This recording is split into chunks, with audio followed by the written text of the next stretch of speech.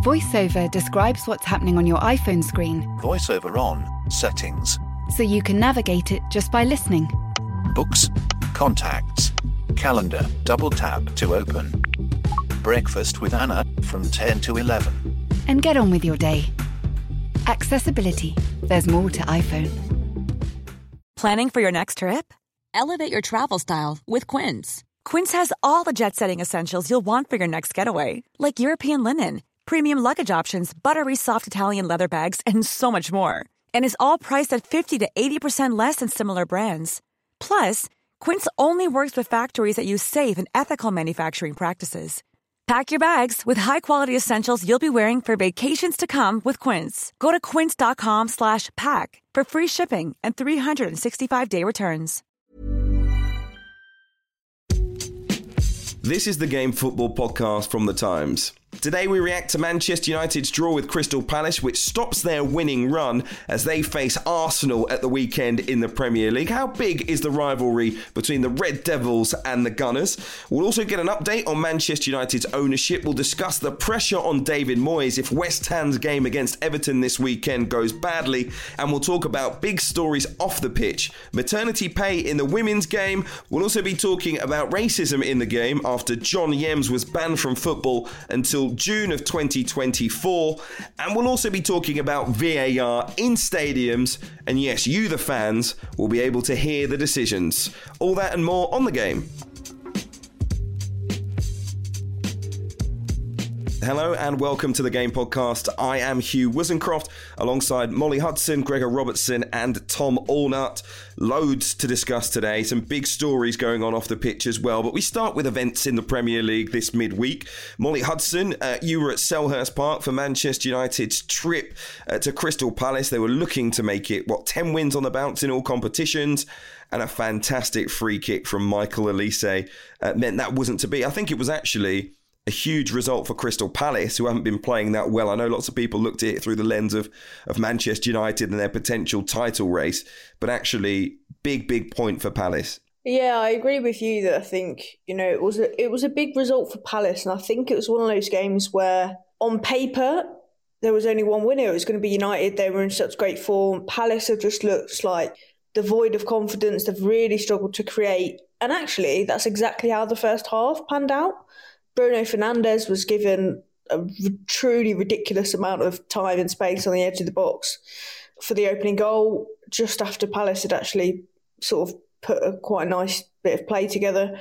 But then the second half was a little bit bizarre because, and Erik ten Hag said this after the game, he had to criticise his own players because it just sort of went into cruise control. Like they had the players on the pitch, and he made quite attacking subs. Obviously, he brought on Garnacho, and we've seen the impact he's had on a number of games this season. And they had everyone on the pitch, but it just wasn't quite working. And I think the longer the game went on, the more Palace thought, you know what, we can nick something here. I think the free kick was an incredible goal. Like, if you haven't seen it, go and see it. Sort of 25 yards out. And it was more the angle.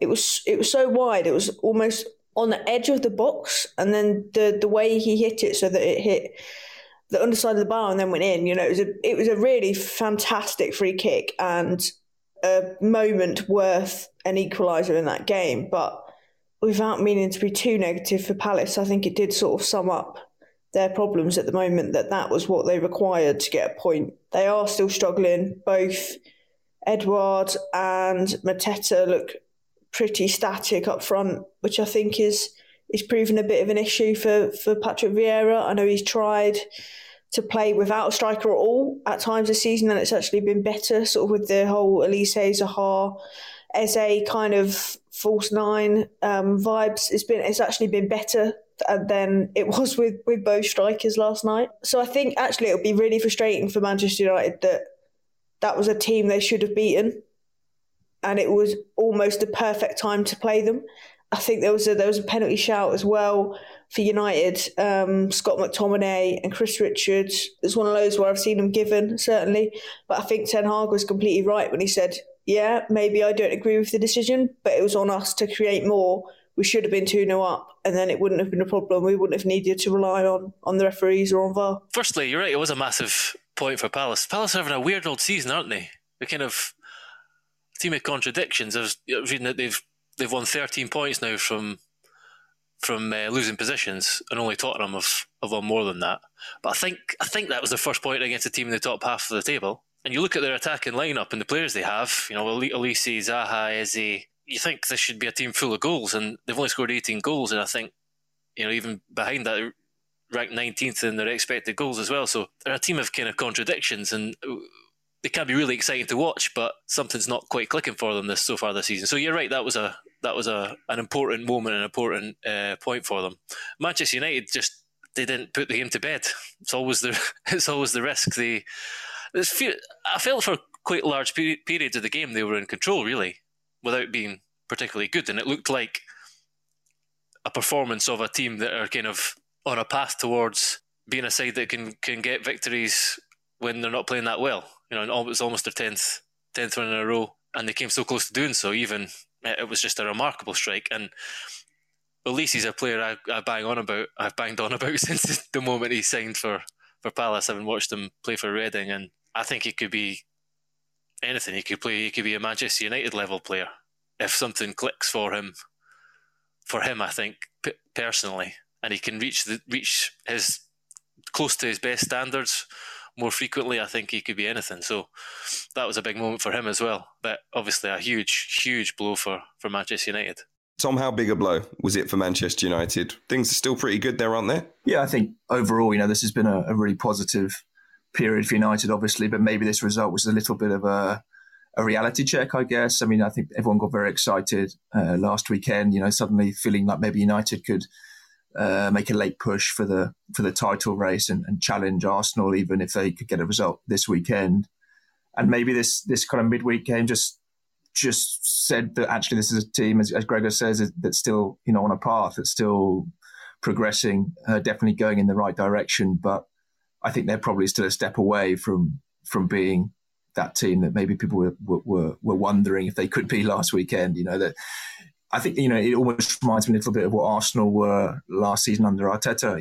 You can see a plan, you can see an identity, you can see what they're trying to do, but ultimately, these identity coaches, it takes time.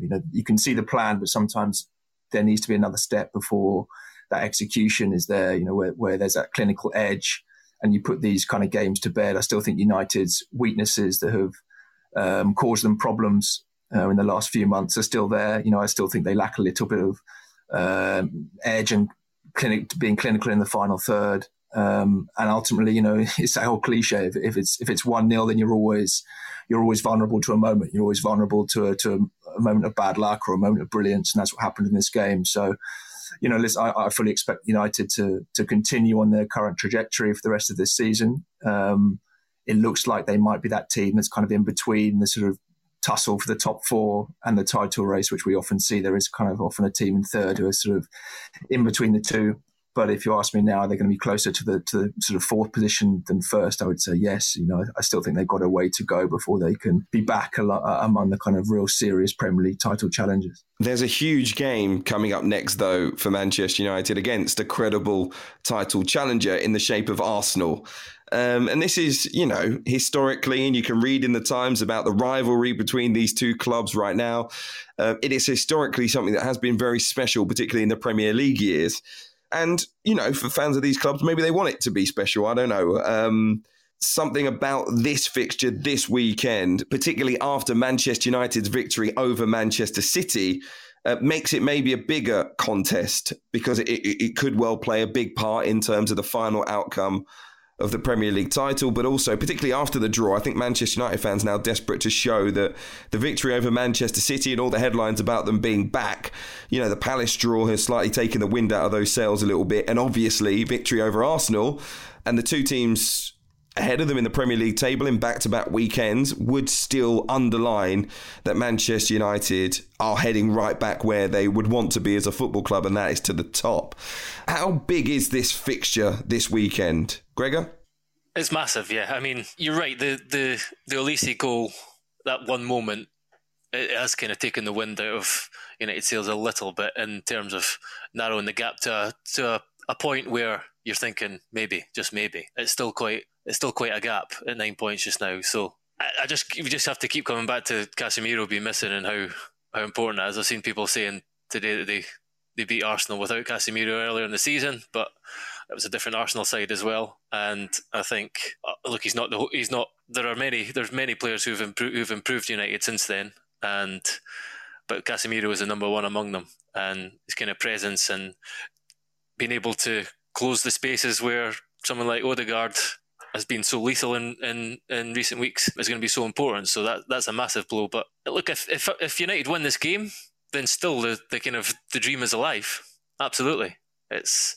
Not only would it be a big blow to Arsenal, but it would narrow the gap further, and it would make it look, for the time being at least, like we might have a title race in our hands. I think it was quite interesting last night after the game. A journalist asked Patrick Vieira kind of what he thought about this game, and anyone that has sort of vaguely covered Vieira's managerial career will tell you that he really hates talking about his playing career. And he sort of initially avoided it and then kind of gave everyone the soundbite that they wanted, which was kind of saying that he believes the quality of the players, both United and Arsenal, can be genuine title contenders. But I think that the kind of reason for the question, I guess, was that it's probably been sort of since Vieira's era, when we look back at those pieces, and I know some of my colleagues have written that piece for online today, which people can go and check out. But it's probably been since that era where it has been a proper rivalry. And I think we were discussing this about Liverpool Man City on the podcast the other day. But to get a good rivalry, you need the teams to be legitimately good again. And it's probably been a while since we've had United and Arsenal in this position in the table going into one of these games, and I think that only adds to the rivalry, and I think it makes it a lot more exciting for the fans, but I also think it makes it a bit more exciting for the neutrals, because let's be honest, when these two teams have probably been fighting out for kind of Europa League, maybe the last Champions League spot, it's not as exciting as a United Arsenal game with genuine, implications on who's going to go and win the title, because I think, not only how it's going to derail United, but how much confidence Arsenal will take probably playing a United team in this moment if they can go and beat them. I think, you have to look at Arsenal now as kind of that one that's probably the favourite. Tom, how does Manchester United versus Arsenal shape up as a rivalry at the moment? I mean, as a Manchester United fan, I've got to say, I really couldn't care less what happens to Arsenal. They are one of the many teams that have ridden the coattails of Manchester United throughout the Premier League era, desperately gripping onto being Manchester United's rival. Such a huge club, such great history. Liverpool, congratulations to you. Manchester City, obviously local rivals, congratulations to you. We kind of care. We do, we kind of care. Leeds United, we definitely care. Anyone else? Not really. I mean, I guess that there are sort of remnants of what happened with Chelsea. They faded, obviously. But generally speaking, it lasted for a while, but come on.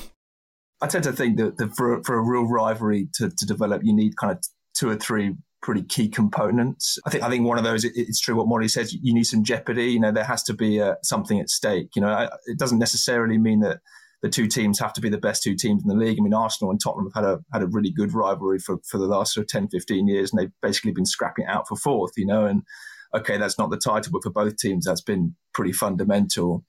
I think you need a bit of spice, whether that's between the players or the managers. You need some kind of bit of fire, a bit of nastiness. You need something to have kind of gone on, and I think you also need some history. I think you need rivalries don't just kind of happen overnight. You need a kind of build up of matches or games or disappointments, things that kind of inform the tension and the lack of good feeling, I guess. And I think at the moment, this current Arsenal versus United basically probably only has one of those components. You maybe have two teams now. There's a jeopardy there who are sort of going for the title, I guess. But there's not really a history in the sense that these two versions of United and Arsenal are both very new, modern versions. This is we have what we remember, of course, at the turn of the century. For people who were kind of born in the 80s and the early 90s, yes, that was an incredible rivalry for sure.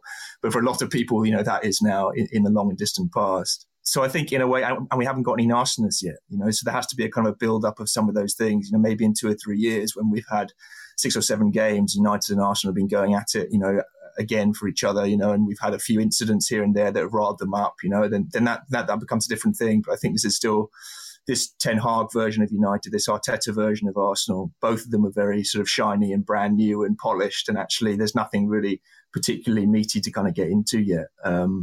But, things do start, and I think this could be the start of something if United are going to be a real serious proposition again under Ten Hag, and they are going to threaten Arsenal.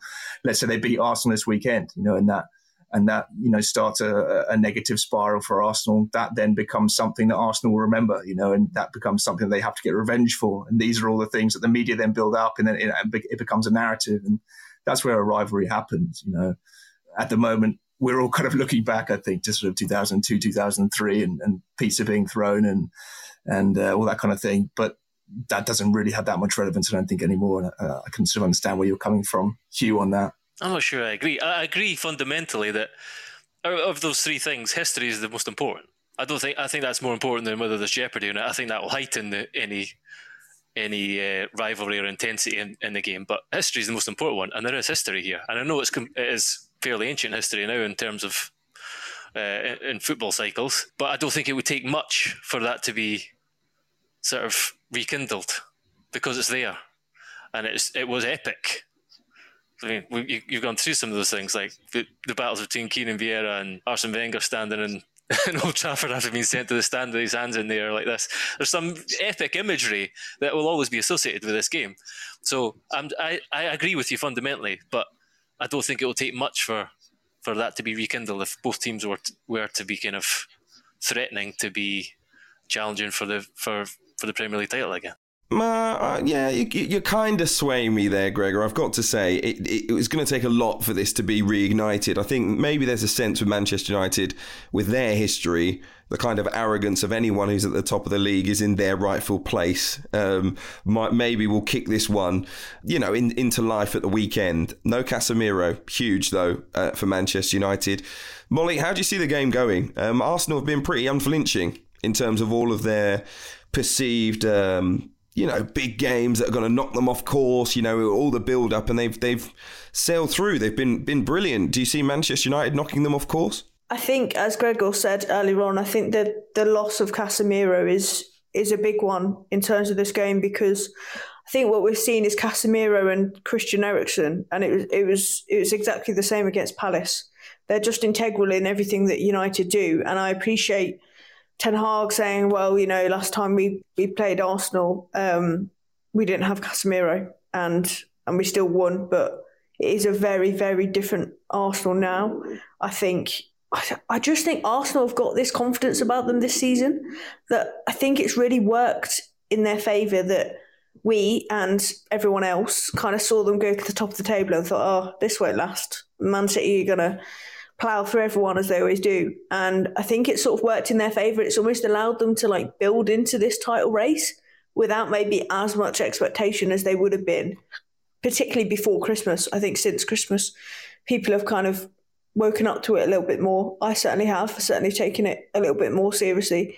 And I think, obviously, United are dangerous. Obviously, you have someone like Marcus Rashford, who actually didn't have as much impact on the game last night as he has previously, but I think I just have to favour Arsenal at the moment. I think they're in such a good moment, and I think Tom's exactly right that United feel like the team that Arsenal were last season, and what you have with that is inconsistency. And at this moment in time, Arsenal have just found that consistency when they've needed it the most. The kind of battle on the flanks, particularly with how Manchester United cope with Saka and Martinelli, is going to be key. I mean, Aaron Wan-Bissaka's come from nowhere and kind of reminded us that he's a hell of a defender. His tackle on Zaha in the kind of final throws against Palace last night was remarkable, and that's, as Zaha said, that's something that only he can do. I think a lot of it's not going to be about last-ditch challenging. It's going to be about kind of judging space and being compact as a back four. But also dealing with the overloads that Arsenal create in terms of getting Xhaka into the kind of forward line and almost doubling up wide, and Zinchenko rotating into midfield, and then on the other side, Luke Shaw, who's having probably his best period as a Manchester United player just now, who moved back out to left back last night. Elise's not an easy player to mark either. The way he often comes inside and then chops back down the line and threatens to, he can cut in and out and go both ways. And Shaw dealt with him pretty well last night, and he's going to have to be on his A game to deal with Saka. So I think that is one area of the game that's going to be pretty pivotal to decide whether United can keep Arsenal at bay, basically. I think if Arsenal win this game, they're in an incredible position. I mean, you think when they came back from the World Cup, we were all worrying about what that effect might have on the team. And you looked at those fixtures, and they had Brighton away, which we saw how they hammered Liverpool last weekend. That's a really tough fixture at the moment. They had Newcastle, Spurs away, and then United, which they've got this weekend. If they could come through those fixtures with, essentially 2 or 3 wins and a draw. I mean, you look at the run they've got now in the next kind of month: Everton, Brentford, Villa, Leicester, Bournemouth, Fulham, Palace, Leeds. That pretty much takes them to April. And okay, City is dotted in there as well in the middle of February. But if they come through this period of what we all thought were some really tough fixtures without their arguably most important player, and they've still got a very healthy lead at the top of the table, in my opinion, Arsenal are really well set up to go all the way. We will react to events in the Premier League this weekend as Manchester United take on Arsenal. It's a big one. We're actually going to have, though, an update on Manchester United's ownership next on the game. We'll also be talking about the pressure on David Moyes. We'll discuss maternity in football, racism in football, and a big development in the use of VAR as well. So stay with us. Still got plenty still to come on the game.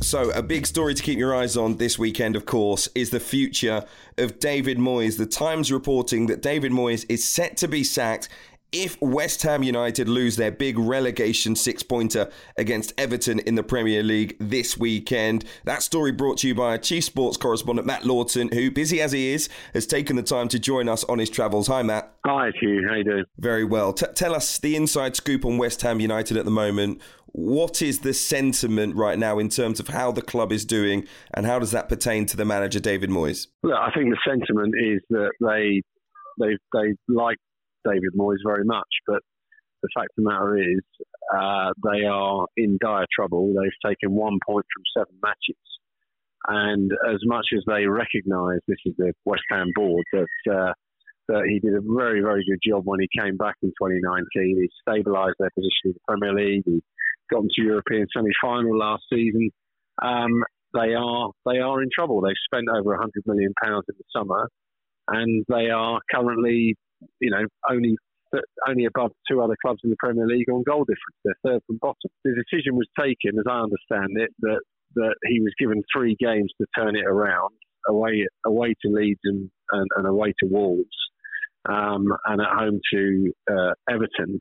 And he's taken only 1 point from those 2 matches, the draw at Leeds. So it really is, it was described to me yesterday as critical that he doesn't lose this game. Everton, of course, are 1 place behind them on the same amount of points. I think it's just 1 goal in it in terms of goal difference. So no, as I say, I think there is a real feeling at West Ham that they desperately want him to win, that they desperately want Moyes to continue. They know he's a good manager. His track record, despite those bumps in the road that he had at Manchester United and then in Spain and at Sunderland, they know he's a good manager, and he's proved that. I think again he got his mojo back at West Ham, but things have taken a turn for the worse, and he's now in a position where if he loses to a fellow relegation battler, he's probably out. Is there a sense, and I think West Ham United fans will want to know, if there is a plan after this? It's all good sacking the manager. It is a poor run of form. It doesn't necessarily guarantee that things will get better, but West Ham, I think, for many is an attractive club at the moment, given, I guess, the London Stadium, the improvements that they've made over the last couple of seasons with journeys into Europe. Do you sense that if David Moyes were to lose at the weekend and that fate were to befall him, that there would be a successor coming in very quickly? And what level of manager might that be? That's hard to say because, look, the people I speak to, they're not at the stage yet where they're prepared to detail what plan B is. I'm sure there is a plan B because football clubs always have a plan B. But I think, as I say, I think they really are hopeful that he can turn things around. Martin Samuel wrote a column in the Times this week that made the point that what if they have to sack David Moyes, what West Ham actually need is David Moyes. So it's kind of true because when you look around the room, the options, and I've seen various papers speculating on the options aren't that attractive within their own walls, and they'll look at someone like Mark Noble, even though that would be a massive gamble, I would say, but obviously such an established figure at the club, maybe that'll be the option they take. But the fact is, particularly when the ownership of the club is in this state of flux with the Czechs buying a big chunk of it, David Gold has just passed away, one of the co-owners. I think what's absolutely essential, perhaps more so than ever, is that they retain their Premier League status.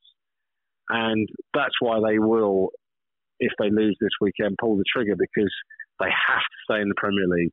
If the value of the club plummets, that would be a disaster for the current owners, and it would throw the whole possible eventual takeover into jeopardy. So, yeah, it really is a critical point for the club. There is another story that you've been working on that I think we do need to update the fans of Manchester United on. This is stuff off the pitch, really. I'm sure United fans will know that the co-owners, Avram and Joel Glazer, announced they were seeking new investment for the club back in November. There are a couple of great articles you can read on the Times app right now where we discuss whether Sir Jim Ratcliffe, has the money, firstly, to buy Manchester United after, I guess, he became the first potential buyer to go public over their desire to become involved with the ownership of the club. And you have written, Matt, about the chief threats to Sir Jim Ratcliffe in terms of who might be buying Manchester United. Firstly, there is a huge price tag for this club, so it's interesting, I think, for those listening to understand whether Sir Jim Ratcliffe can actually afford what he's doing, because that was my initial reaction. Me and my partner were watching the news and I just said, he's not rich enough to buy Manchester United. Nice story, nice headline. But there are some others who I'm sure are, and are they realistic buyers? Are they determined to become involved with Manchester United? What's the lowdown? Yeah, look, I think there are people out there that can afford it. And I think Jim Ratcliffe can afford Manchester United at the right price. He's not a charlatan, this guy. He's a serious player. And while he did come very, very late to the party with the Chelsea sale last year, he did make an offer of $2.5 billion with a further commitment to $1.75 billion to redevelop Stamford Bridge, and this commitment that needed to be made on the playing squad. He did say that he had the money, and there's no doubt he did. He's one of Britain's richest men. His company Ineos, turns over billions and billions. The money is available now. I think if the price that was set back in November was between 6 and 8 billion, and that is starting to be a very big number for someone like Jim Ratcliffe. So I think Ratcliffe's, the fact that and it was, Matt Dickinson's story, my colleague, brilliant story this week. The fact that he's again come quite late to the table, because a lot of the potential bidders have already been in touch with United's bankers. They've already started their due diligence.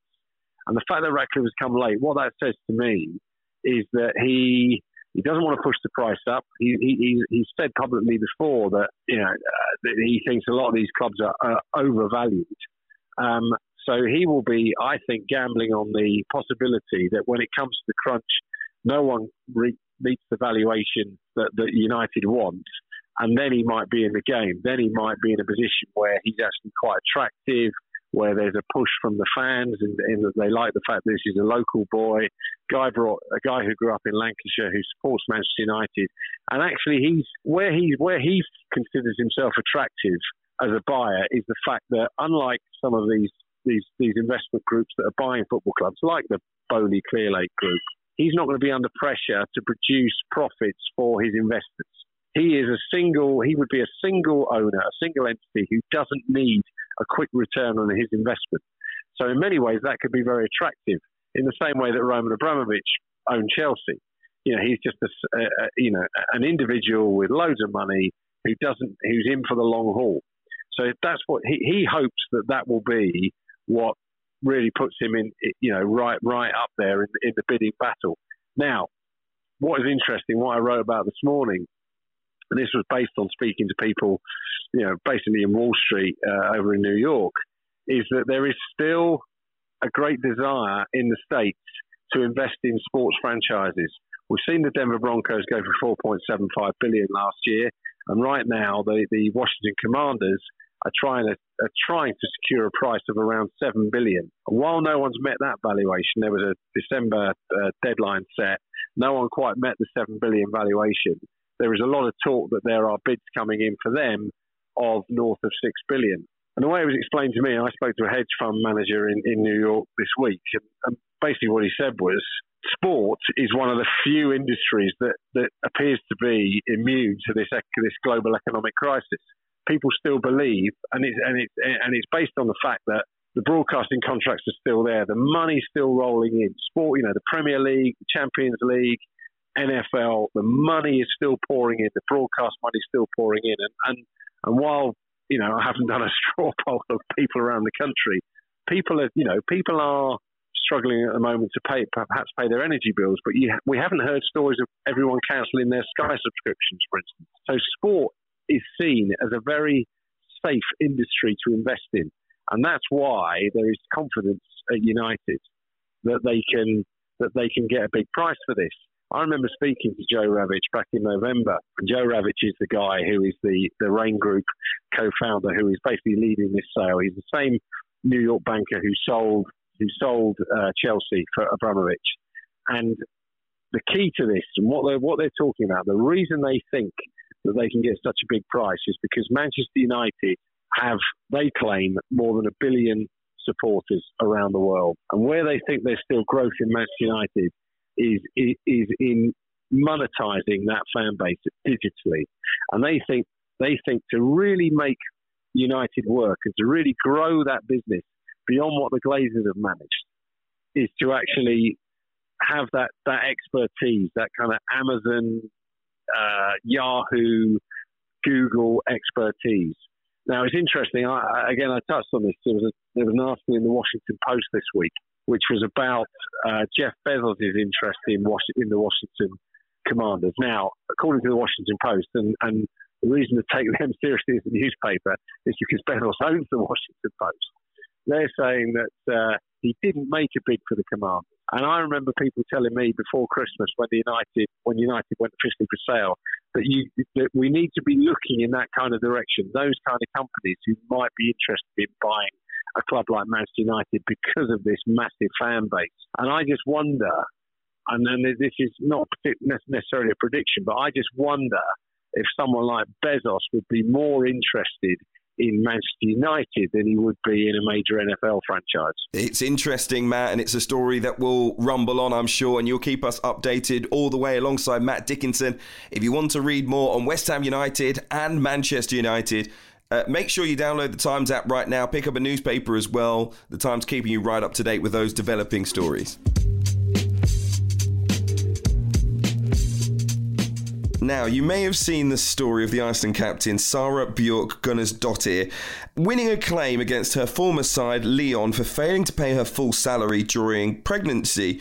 It's been called a wake-up call for clubs. I've got to say, credit to the Players' Tribune and the story that Sara wrote herself of her experience. The story roughly goes that in May of 2022, a FIFA tribunal ordered French side Lyon to pay the unpaid salaries of more than £72,000. The Players' Union FIFPro calling it a landmark case. Gunnarsdóttir saying that this is not just business after that ruling was made public this week. She said, "This is about my rights as a worker, as a woman and as a human being." But I think it has resonated without football, the experiences, I think, of many mothers. Diving into the case, I think Lyon felt that they could use French law rather than the laws that have been agreed and signed to by clubs from FIFA, in which you must honour a contract, essentially. And it's kind of a ridiculous situation that a club of their magnitude, 8 Champions League titles, would go against that, really, Molly. And that, I think, was one of the most striking elements of this story. Yeah, I completely agree. I think that's the most shocking part of this, but it's also the most damning part of it for women's football more widely, that if a club like Lyon think they can do that and get away with that, then what are the kind of problems that other women, other mothers are facing across the Women's Super League, across the world, that, you know, don't have these provisions? Because you're talking about Lyon as, you know, legitimately the best team in Europe, arguably the world. And I think it's very brave of Sarah to come forward about this, because I think it would have been very easy to kind of look at Lyon and their sort of power, you know, in this situation, and just feel as though there's nothing you can do about it. So I think, you know, huge credit has to go to her. I think it's certainly been a couple of weeks that have really highlighted this, because we saw Emma McCandy, the Reading captain, discuss the fact that, well, essentially the issues that she had both while she was pregnant and after she actually gave birth at Reading. The fact that, you know, her child wasn't allowed at the club, she was breastfeeding in a cupboard. It's essentially shining a light on something that is not good enough. And I think I've said it a lot about women's football, but we've been very lucky, blessed, completely deserving of all of the success that there's been in the last 12 months. At the very, very top of the game, you know, the Lionesses have won things, great. But there's a lot of foundation level things that aren't in place in the women's game, whether it's scouting, whether it's making sure that, you know, people from less well-off backgrounds can actually get into women's football, whether it's, you know, payment and conditions for the players. There's a lot of things that aren't as good as they should be yet. And I think this sort of case, it is a landmark case, because now if a player, say in the Women's Super League or in the French division or anywhere kind of in one of those leading leagues around the world, this happens to them, they can say, well, look, this is not okay. We can speak out and people will listen to us. And I know we're going to speak about the John Yems case later on, but I think that's kind of the point of these things, right? That we need to give the players power, and we know they're having to take risks to bring these really important issues to light. And they have to be listened to, and they have to feel that at the end of this process, which is clearly long and convoluted and costly and worrying for their careers, they have to be believed and they have to be understood. And I think actually the fact that Sarah has actually got some compensation at the end of this, you know, it's not going to change the issues that she felt, the issues that she went through, but it does at least feel like an admission of guilt that actually, yeah, Lyon has probably the best team in the world, should have done a lot more and should have done better. There are so many aspects that we can go into just based on what you've said there, Molly. It was interesting to hear about Reading, but I'm sure there are many clubs like this, just in terms of the facilities for mothers and also the treatment, you know, the understanding that, you know, you have a squad full of female players, some of whom are mothers, you know, ultimately, and will need support in that regard in terms of, you know, the day-to-day of bringing up a child, particularly if they've just given birth, key period of time, obviously. But also, I just want to play devil's advocate, you know, and act as almost a lawyer for a football club. You know, I wonder what's on the horizon in terms of clauses in the future. You know, this may well be a landmark case, but maybe for negative reasons in the future. You know, are players going to be told, well, you've signed a 3-year deal, but you've also got to agree that you're not going to, you know, take time off to have a child during that period of time.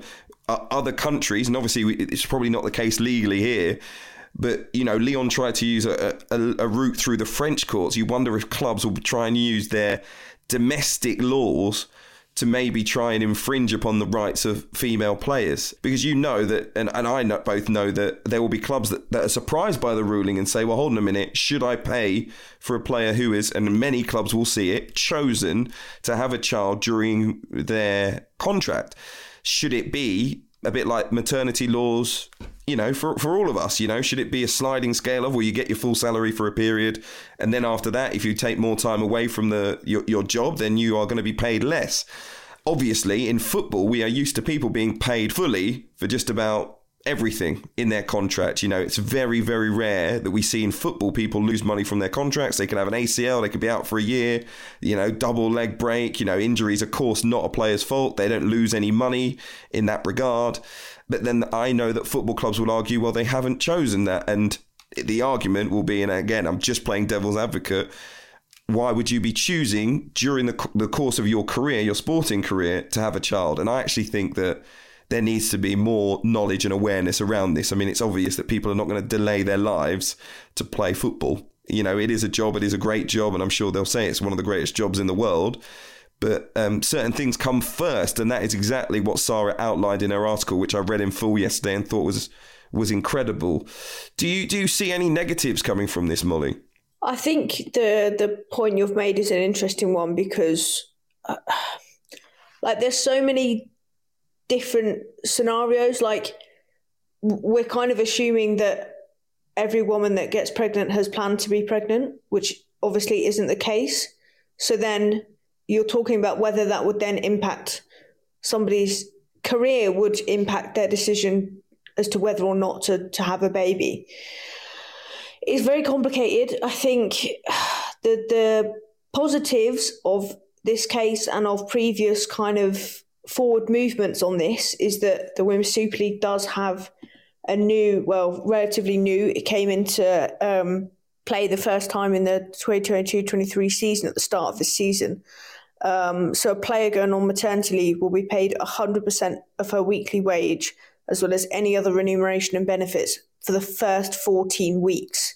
Then it reverts to the statutory rate. So kind of what you're talking about, in a sense that there is that period where everyone will kind of get the maximum, and then it does tail off.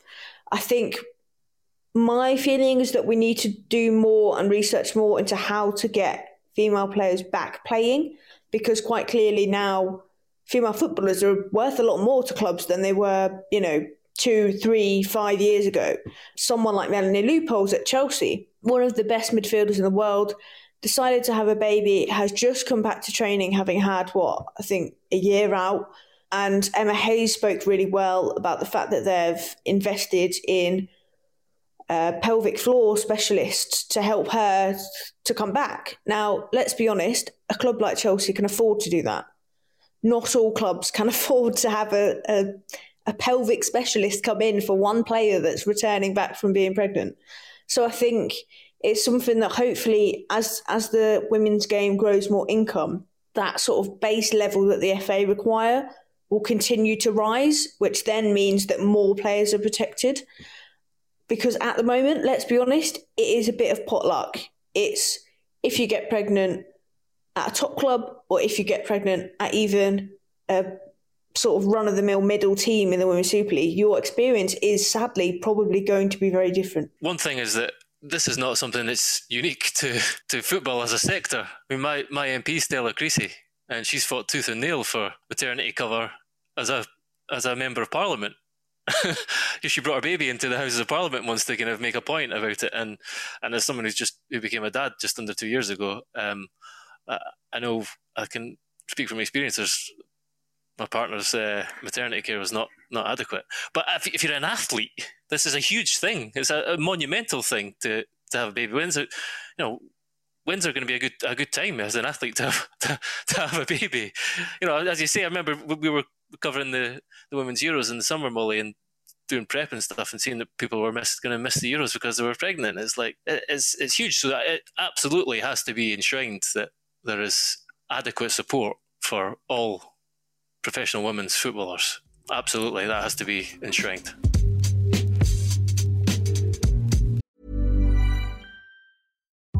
VoiceOver describes what's happening on your iPhone screen, VoiceOver on, settings, so you can navigate it just by listening. books, contacts, calendar, double tap to open. Breakfast with Anna from 10 to 11. And get on with your day. Accessibility. There's more to iPhone.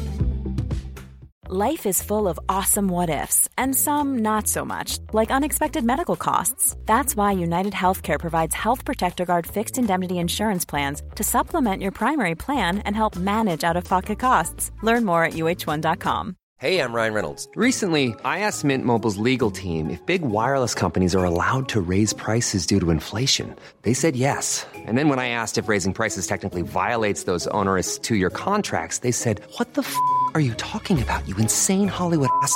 So to recap, we're cutting the price of Mint Unlimited from $30 a month to just $15 a month. Give it a try at mintmobile.com/switch. $45 up front for 3 months plus taxes and fees. Promo rate for new customers for limited time. Unlimited more than 40 gigabytes per month. Slows full terms at mintmobile.com. There are other stories off the pitch that we do need to address, and you mentioned John Yems there a few minutes ago. Well, the Football Association has said that it fundamentally disagrees with the view of an independent panel that comments made by the ex-Crawley Town boss John Yems were, and this is the quote that they used in their report, not a case of conscious racism. I was listening to phone-ins on the radio throughout the day yesterday and stuff like that. I thought it was really interesting to hear the views of the country, not necessarily the views of football fans on this as well. John Yems has been banned from football until June of 2024. He was found guilty of racist abuse towards his players. The report, as I say, by the Disciplinary Commission accepted that Mr. Yems is not a conscious racist. The FA, though, disagrees and says it's now considering its legal options. Just to run you through some of the evidence that the tribunal heard, it included that Yems used a racial slur to describe some of the club's black players. He deliberately mispronounced a name. I think that name is that of Arnold Schwarzenegger, to make it sound like a racially offensive term. Yems used a racial stereotype to two black players who were playing darts. He repeated a racial slur. He made gestures to them as if he was using a blowpipe. Evidence that was represented was that a player once feigned illness to avoid Yems' in inverted commas banter about eating curry. A Muslim player was the subject of jokes about being a terrorist. He was asked if he slept with a gun and if he carried a bomb in his bag. Yems used a racial stereotype to a black player of African origins by asking if he liked jerk chicken, which is actually a dish associated with the Caribbean. And another player returning from international duty was told he shouldn't train with the squad. Yems commented on his colour, then put his hand over his mouth, saying he shouldn't say that. I mean, the list is pretty bad, and actually I think for a lot of people, me as a black football fan, hugely concerned by how short this ban was, given the amount of evidence, the number of players and incidents. I don't really care about the conclusion that John Yems is not a conscious racist, whatever that means. I mean, it doesn't really matter. For me, the evidence that was represented, the people that have been affected by this, the words that were used, and the quite overt nature of them, for this ban only to run until the summer of 2024 is pretty disgraceful, in my personal opinion. And bear in mind, I think the FA has got a lot of criticism. Bear in mind that they disagreed with this, and they disagreed with the panel's conclusions. And as I said, they're considering their legal option. It was an unnecessary, and it is an unnecessary episode for football, Tom. Yeah, I think as you said, Hugh, what's so shocking here is the repetition. You know, it's the number of incidents here that he was guilty of. I could sympathise very slightly more with a not consciously racist sort of terminology, although it's slightly uncomfortable, I have to say. But if it was a sort of one-off, you know, I think people are capable sometimes of using clumsy terminology or saying something just, you know, once that maybe they immediately regret. You know, everyone can say something they understand is incorrect.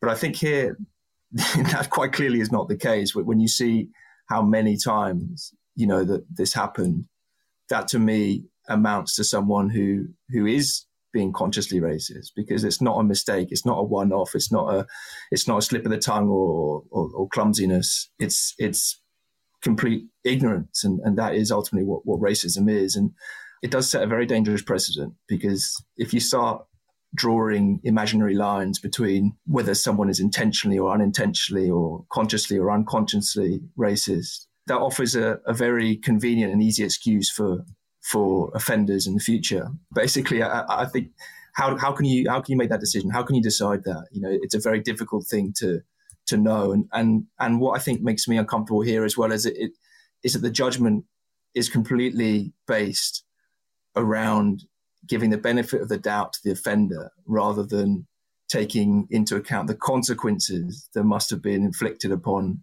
the victims. I mean, there's nothing here that kind of describes how, conscious or unconscious, the victims, the consequence is basically the same. To them, there is no dividing line between whether it's conscious or unconscious. What he said is what he said. To broaden out, I'm not a lawyer, but in other instances of law, you are liable for mistakes that you make, irrespective of motive, irrespective of whether you intentionally or unintentionally did it.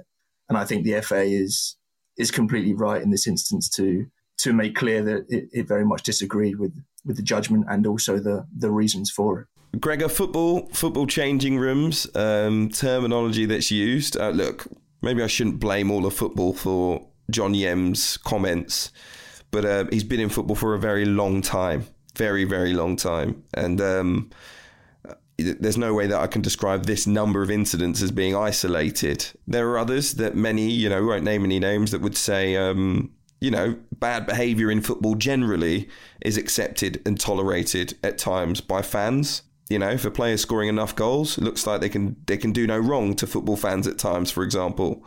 They don't want to hear anything negative about the things that players may have done off the field. Coaches, within the game, if they're winning games, clubs are unlikely to get rid of them. And does that general, maybe not just in football, because there are other sports that are exactly the same, generally, do we sacrifice too much in terms of wanting results by overlooking shameful behaviour from time to time? I understand the question, but I don't think it bears any relation to this, because what was being outlined here is pretty shocking language, and as Tom pointed out, on a kind of ongoing, consistent basis. I'll be honest, in the early years of my career, I heard racist language almost on a daily basis, and I was also struck by the kind of testimony, if that's the right word, by the club chaplain, who said he felt a little bit guilty that he hadn't made it clear to Yems that language is unacceptable. That's something that, I think fundamentally we're seeing. He's claimed he's old school.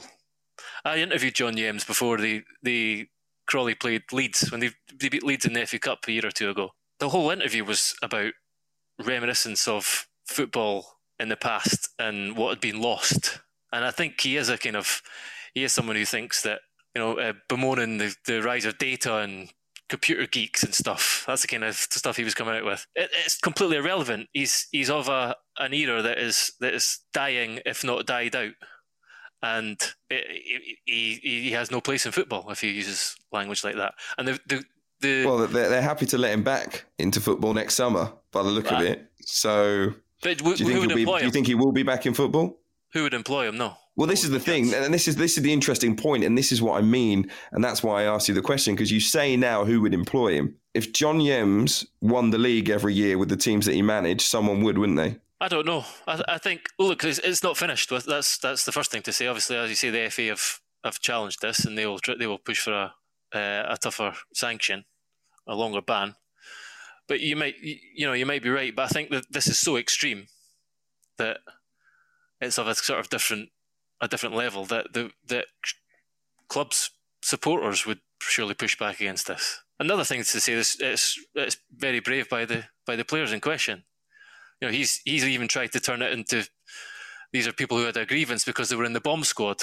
As if that matters. Like the bomb squad are players who are not regular starters and might have a grievance because they're not getting picked in the team. That's what he tried to assert. As if that matters in the slightest. It's like open and shut. There's 5 or 6 players who have come forward, given compelling evidence, and the club chaplain along with them. So you do make a good point. Football is kind of quick to think about winning and success first and foremost. But I feel that this was, even as I say, as someone who was in football dressing 20 years ago, when there was some language that I look back at now and think was pretty shocking, and I feel some as I say, feel some sympathy with sympathy is not the right word. I feel similar to the club chaplain in that I look back and think, why, I didn't say anything. I've had conversations with friends now about that. It's a positive that we're at this place now that footballers can feel that they can come forward and be supported by the PFA and call out the manager, which is very brave, very brave thing to do. And what they need to be is now supported. We need to see a tougher sanction than one that was put down, and any question of it being conscious or not completely taken out of the equation. If you're saying it's whether it's conscious racism or not, what's the get out that he's ignorant? What relevance does that have? I think, generally speaking, I think it just conflated two ideas, really. One of unconscious bias, which I think we can all have, and it's an interesting thing. If you don't know what unconscious bias is, certainly look it up. But in many ways, stereotyping is another word for it, and I think we can all do that from time to time in many different ways. But do we act out what would be seen as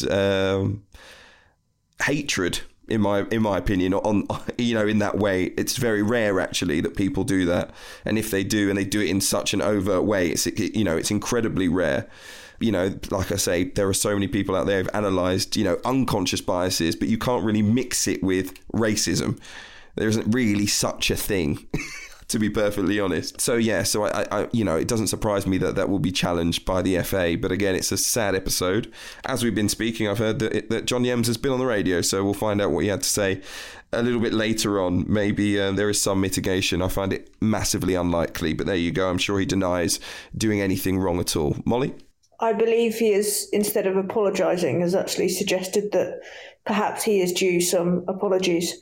So perhaps that sums up him and the case in general. Could be a new manager for the start of the 2024-25 season, fans, so look forward to that. Listen, we're going to move on from that sad episode. Let's try and add some positivity before we end the podcast this week.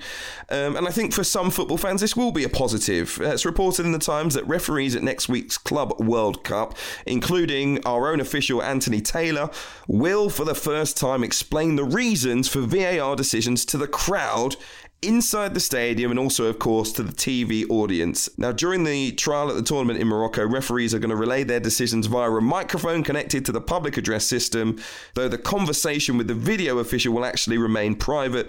The experiment, which could be extended to the Women's World Cup in Australia and New Zealand this summer if deemed successful, was given the go-ahead at a meeting of IFAB, the International Football Association Board. That's the game's lawmaking body in London, of course. Yeah, we always start these things. Tom, what's your reaction? Will it work? Will fans like it? What do you expect to see at the Club World Cup in this regard? I mean, fans definitely won't like it. I mean, anything to do with VAR, I think, will cause more sort of unrest, I'm sure. But I have to say, overall, I think it's a positive step.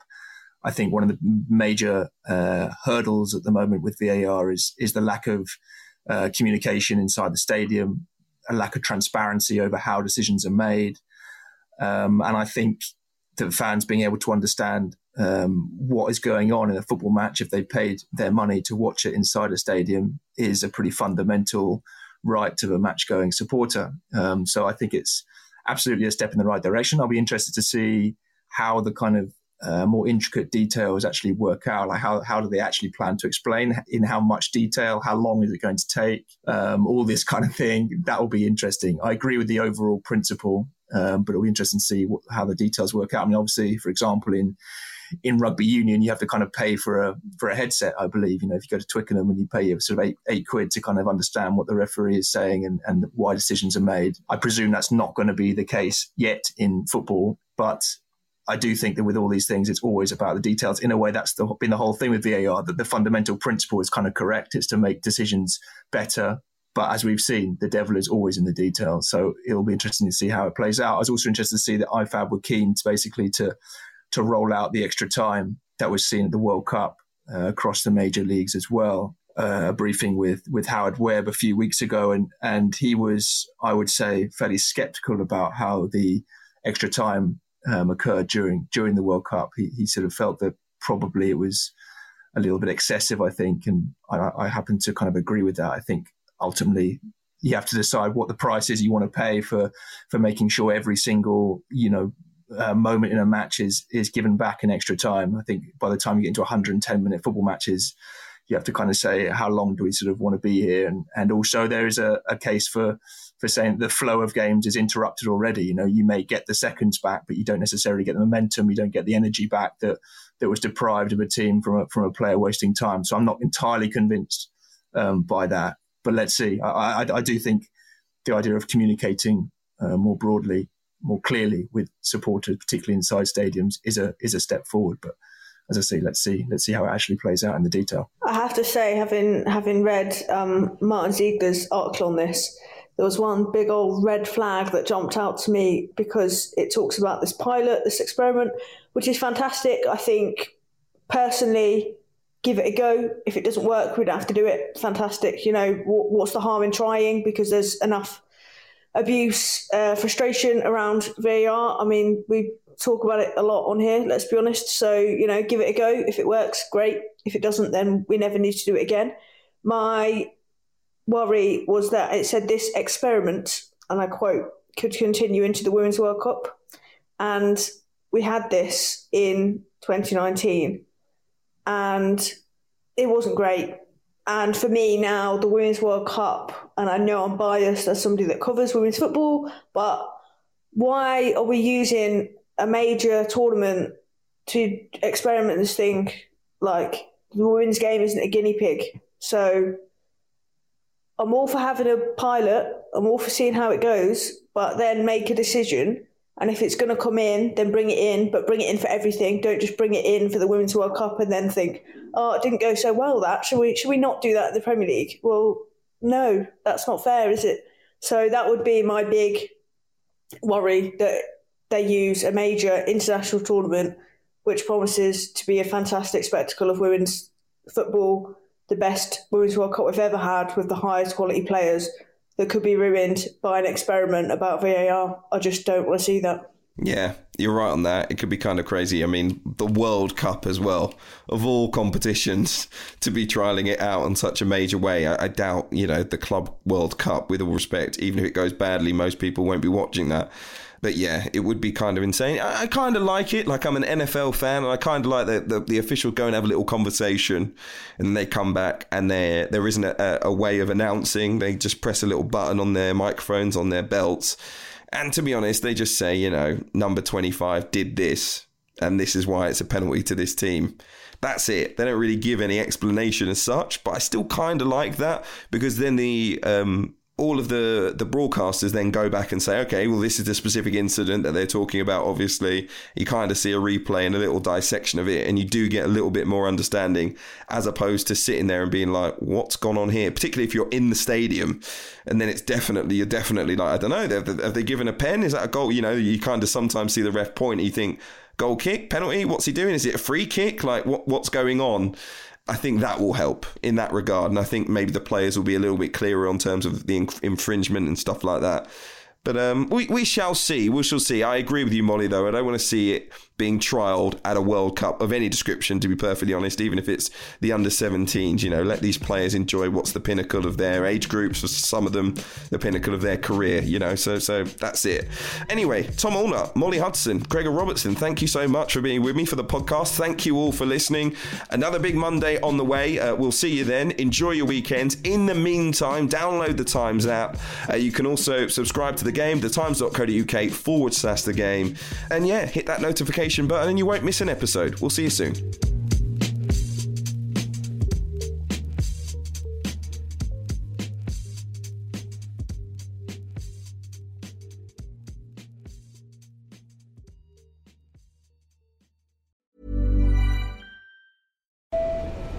train is now approaching. Junction at platform. Passengers, airport, please stay on board. Next stop, road station. iOS helps you control which apps you share your exact location with. There's more to iPhone. Hey, it's Danny Pellegrino from Everything Iconic. Ready to upgrade your style game without blowing your budget? Check out Quince. They've got all the good stuff, shirts and polos, activewear, and fine leather goods, all at 50 to 80% less than other high-end brands. And the best part? They're all about safe, ethical, and responsible manufacturing. Get that luxury vibe without the luxury price tag. Hit up quince.com/upgrade for free shipping and 365-day returns on your next order. That's quince.com/upgrade.